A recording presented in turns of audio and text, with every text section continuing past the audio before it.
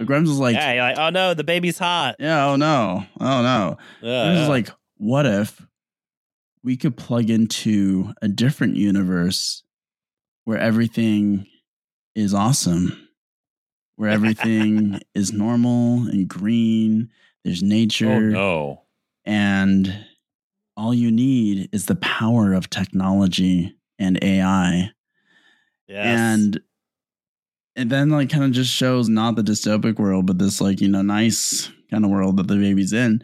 And essentially the point that Grimes is making is that we can solve the climate crisis and everything is going to be okay because we can actually essentially simulate consciousness and port it into ones and zeros to make it so that we can now live in the Matrix, but it's cool.